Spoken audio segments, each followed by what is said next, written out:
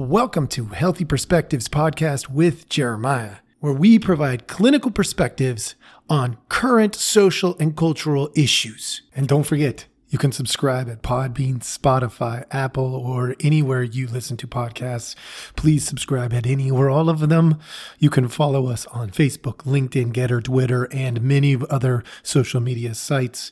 Or you can email us at healthyperspectives@protonmail.com. You could also check us out on our website at www.healthy-perspectives.com. So it's a dash in between the healthy perspectives. Make sure you put an S at the end.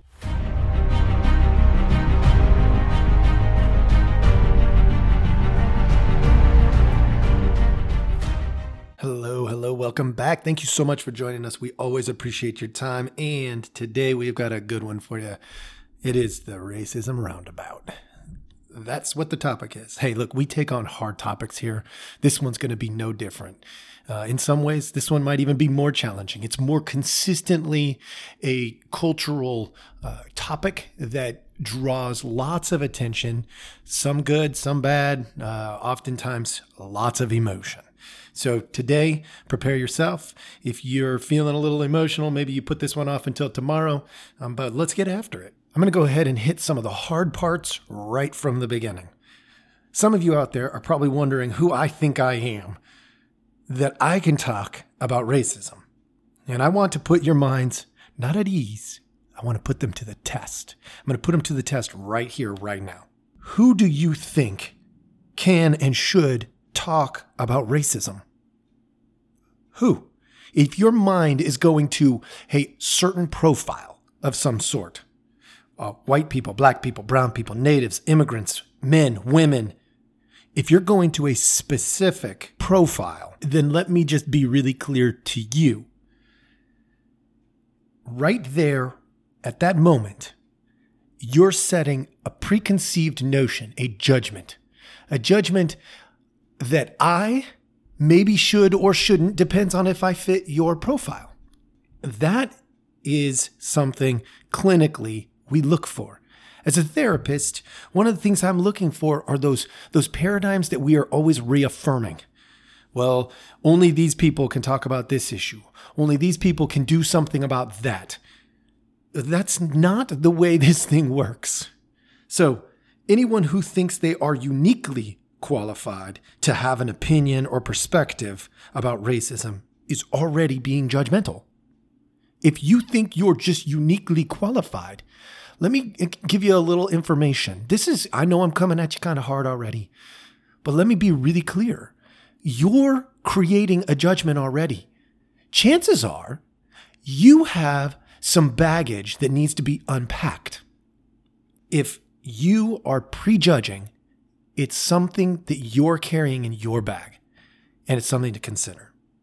I personally am not uniquely qualified. I am qualified by nature of being a person, right? I'm a person. I didn't ask to be born. I was born. And as a result, I am uniquely qualified as a person to represent, a person. So I can only really represent myself. And truthfully, that's about all you can do too. We can try to clump each other together, but the moment we do that, we are dividing each other. And that is where racism begins. Real quick, I want to go ahead and I want to establish limits of my understanding. I do not claim to be the expert. Do I have a lot of experience? Of course. I probably wouldn't take this on if I didn't have some experience in my past that has prepared me to create this conversation. And hopefully, my hope, my prayer is that I do it in a good and healthy way. But I have limits. One limit. I cannot fully know another person's experience, regardless of their race, their ethnicity, their gender, their struggles, their successes. I cannot fully know another person's experience. Number two, nobody can fully know my experience. Nobody. Not even my brother who spent a bunch of years with me, my wife who's spent a lot of time with me. Nobody can fully know my experience either. Number 3, I've experienced racism in many environments, but it doesn't make me an expert. I've experienced it as an observer. I've experienced it firsthand. I have experienced it vicariously through other people in the therapeutic process. I've heard those conversations. I've been participating in those conversations. I've done it in groups and individuals. I've done it within families, including families who've adopted or families that have biracial background. And number 4, I experience feelings just like you. And that, at times, may create distortions. I'm no different. I was a person long before I was a therapist. And I want to be really clear. I have emotions, and I can have an emotional reaction just like anybody. And I say that because if I have an emotional reaction, it does mean there is a distortion of sorts. That doesn't mean it's bad. Emotions are not bad. They are also not good. Emotions are information. I just wanted to lay that out because in the event I have a distortion, maybe you can have a little grace and understand that I'm doing the best that I can, just as I would hope you would if you were in my position. Let me give you the punchline. Here it is. Racism is a roundabout. It is not a one-way road. Let me explain that. As a roundabout, anybody ever driven? Okay, maybe you have, maybe you haven't. But most of you have seen the roads if you're in America, and they have these little roundabouts. You turn right and you can go in a circle. You just keep driving in a circle if you want. Racism is a roundabout. It's not a one-way road. What does that mean? Racism can come from anywhere and it can go to anywhere. That's super important for my explanations that are coming. I want to make sure I'm abundantly clear that anyone can, therefore, behave, or experience racism. You can be racist. You can behave in ways that are racist, and you can experience racism. Just like me. Just like anybody else. So when I go to testing you, which I'm about to do, when I go into this mode of testing your triggers, look, I'm doing it not to make you mad. I'm doing it to let you see your own areas of strengths and weaknesses. So I'm going to challenge, and I'm going to do it pretty hard. This is how I typically do therapy, by the way. People go to therapy to get passive therapy. I think that's the most ridiculous thing. But that's just my own opinion. I understand that. But the reason I say that is if you really want to do something different in your future, it takes hard work today. Something has to be a little bit, in the healthy way, painful right now so that you can learn, grow, and be better tomorrow. So here comes the hammer. Why do people justify new racism? Okay, that's a big question because it's got a little bit of what you might call an assumption in there. But I'm going to clarify the assumption so that it's not an assumption. Why do people justify new racism? The assumption you might see is, well, there's new racism? What are you talking about? Yeah, there's new racism. Let me be clear. I'm going to give you some examples, and some of them are going to probably sting a little. It's not because I'm trying to hurt you or make you mad or because I think I'm better or anything like that. It's simply because I want to poke at what you think is just fine, probably, and may not actually be. I'm going to start with a pretty tough one. Black Lives Matter, BLM. If we change the language to White Lives Matter, does that bother you? The next one. There's a book. It's called Last White Man. If we change that name to Last Black Man, would that bother you? The next one, it's an older book. My First White Friend. How about if it was My First Black Friend? Does that bother you? How about what's happening with banning books that have racial content? Does that bother you? What if we, instead of having white nationalists, had black nationalists? Or instead of the NAACP, what if we had the NAANCP, the National Association of Advancement of Non-Colored People? Would that bother you? I'm saying that, to me, it's not just a white or a black thing. It's not a brown thing. It's not a male thing or a female thing. And that being said, I could sit here all day long and tell you whatever I want. What I'm trying to do is poke and prod a little bit. This next one is a more current thing. The Minnesota School District, their public school district, public meaning tax dollars pay for it, has just decided officially that when there is a layoff, if there is a person of color, it will skip them and go to the person not of color. That is a current example of new racism. It's new racism. It's racism, only new. Okay. I know I've hit you a little bit hard, but the point is, I'm not here to justify. I'm here to create the conversation. So the question at the beginning was, why do people justify new racism? I wanted to clarify that new racism exists. It's a real thing. You can argue with that all you want, but the facts are the facts. There is racism, it's new racism, and it exists. I want to talk about, why do people justify it? Because some of you out there right now are probably irritated, frustrated, mad. You want to come through the podcast and put your hands around my neck. I get it. I get the emotional reaction. And why do we justify that? Why do we justify that emotional reaction based on what's happened in the past? If we do something wrong today, it doesn't correct the past. No matter how much we want it to, it just doesn't. When I sit with a client, what they do today can't fix the past. What they do today can only prepare them and help change the future. So we can't go back and undo anything. What we can do is acknowledge the hurt and the pain in the past and then move forward, creating less hurt and less pain today and tomorrow. And yet there's this justification that, it's okay because fill in the blank.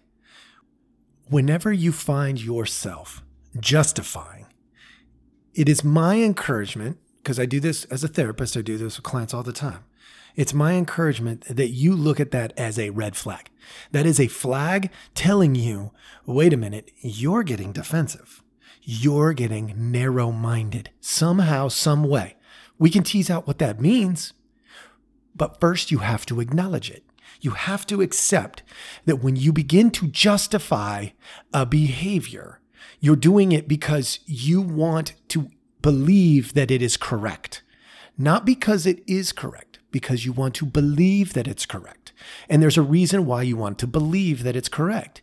Usually, most every time, like not every time maybe, I'm sure there's going to be a few exceptions out there, but the vast majority of the time when we go into justification, it's because we are betraying ourselves. What we are trying to do is say, hey, look, because of all of this thought, feeling, and behavior is acceptable, even when it's not. Maybe even especially when it's not. So there are types of betrayal. I'm going to go down that hole for just a second and explain that. I'm better than such and such. When we start to believe that we are better, I remember I started off telling you, I'm not uniquely qualified. Just because I have gotten an education doesn't mean I'm smart. It means I'm persistent.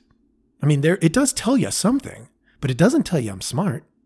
I mean, it might tell you I'm smart. The possibility exists, but I'm definitely persistent. When we start to think that we are better than, That's a quick betrayal of ourselves. And I say that because we were not made to be better than. I see it all the time in politics. You also see it in economics when people think they know better than everybody else. And so they're going to invest your money better than anybody else could. I mean, maybe, but what makes them so special that they have this unique information, this secret way of doing things? Nothing. Need to be seen. The need to be seen as can absolutely betray you. When you do that, you often will become something you're not in order to pretend you're something that you're not. That's a betrayal. Be you. It's the best version anyway. The next one is I'm worse than.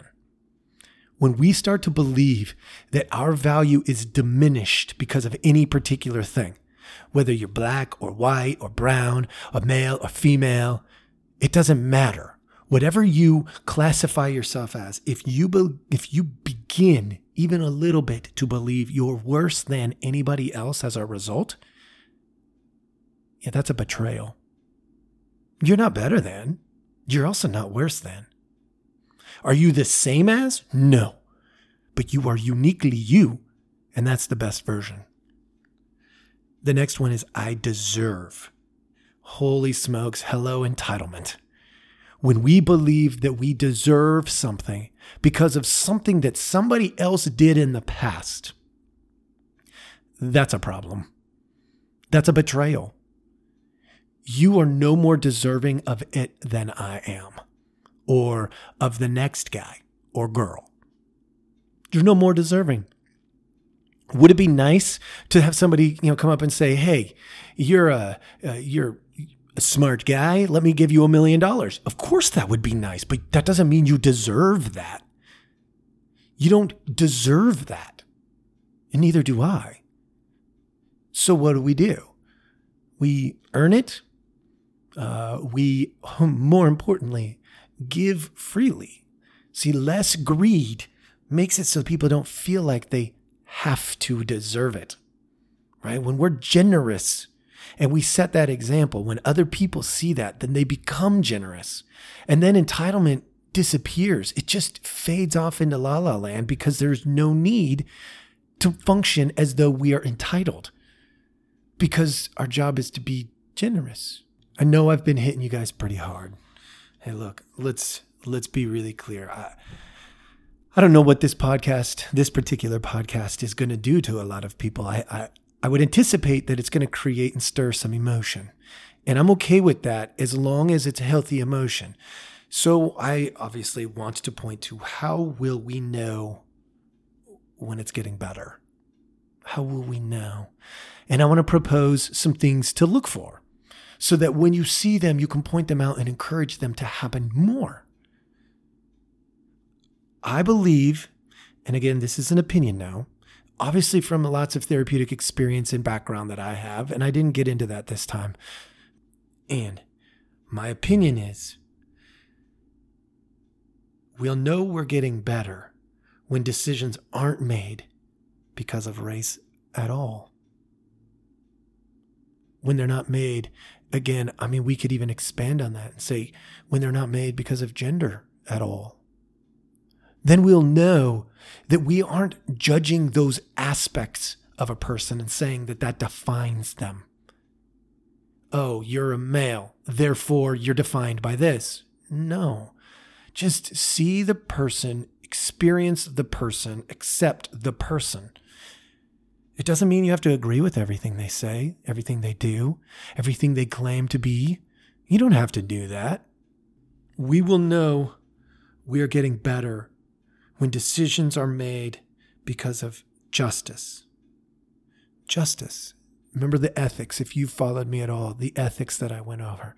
Autonomy, non-maleficence, beneficence, justice, fidelity, and veracity. When we talk about justice, like Einstein said, if you ask a fish to climb a tree, it's going to spend its entire life feeling stupid. So justice is about fairness. It is not about equality. I know I probably just triggered a whole bunch of people. I get it. But fairness says, I'm going to treat you uniquely, as authentically as you are. That's what I'm going to do. If you're a fish, I'm going to ask you to swim. You're a monkey, I'm going to ask you to climb. If you're a bird, I'm going to ask you to fly. If you're good at athletics, I'm going to ask you to use that to better the world. If you're terrible at athletics, I'm not going to ask you to use your athletics to better the world. If you're smart, I'm going to ask you to be smart. If you're not so smart, I'm going to ask you to do something else. Because treating you uniquely is truly what is fair. And because of the challenge of this particular topic, I'm going to give you some solutions that I often use in the counseling world. And the question that is posed that I want to stem from is, how can I make it better? Because I get people like, how can I fix this? How can I make it better? What can I do? How can I make it better? I'm going to give you some ideas. This is not an exhaustive list, but it's a good list. Number 1, talk about it. You can't know somebody else's experience fully, but you can take time to get to know somebody else's experience some. Talk about it. And talk about it with regard to race or gender or anything that you want, but talk about it. Let's have the hard conversations. Number 2, listen. When somebody's talking and you have that idea stuck in your head, do me a favor, listen with a pen and paper. Jot down the thing that you are thinking so that you can put the idea on the back burner and fully attune, pay attention to the person in front of you. They may have something coming out of their mouth that helps you see them and possibly the world around you in a better, more healthy way. Number 3, be patient. I'm going to say something stupid. You're going to say something stupid. It's part of the process of learning. If you had all the answers, we wouldn't need to have any conversation at all.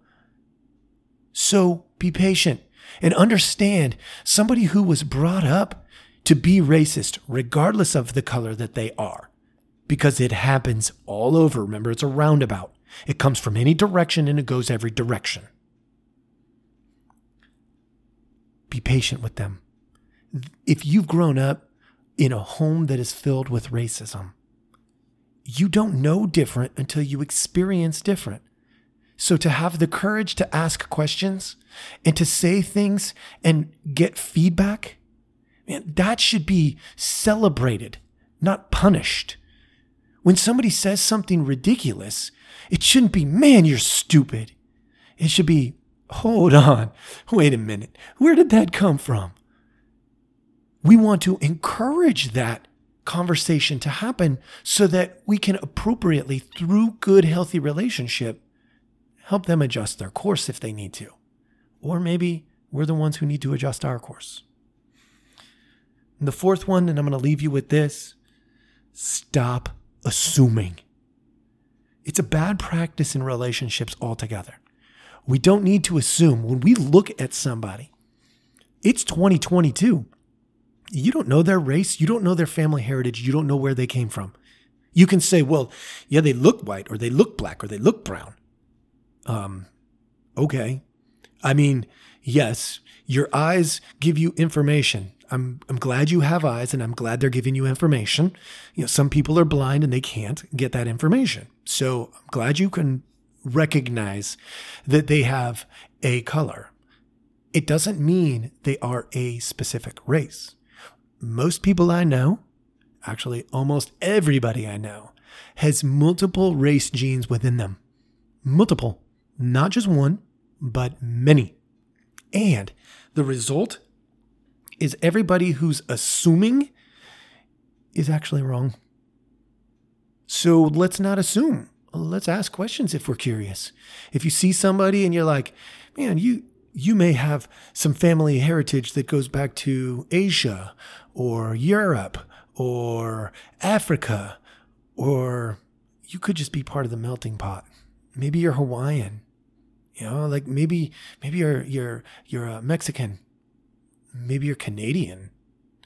Like at the end of the day, the assumptions are causing just as much of the problem. So let's come up with another option. Maybe instead of assuming, if we're really curious, be bold and just say, hey, where does your family come from? Ask the question. You might open up a dialogue that changes your whole worldview. It's happened to me. It's happened to people that I've worked with. It can happen to you, but it will never happen if you don't talk, listen, be patient, and stop assuming. Thank you so much for joining us. I hope this wasn't too hard, but I hope it was still hard. And we can have good conversation. Let me know what you think, and have a great day.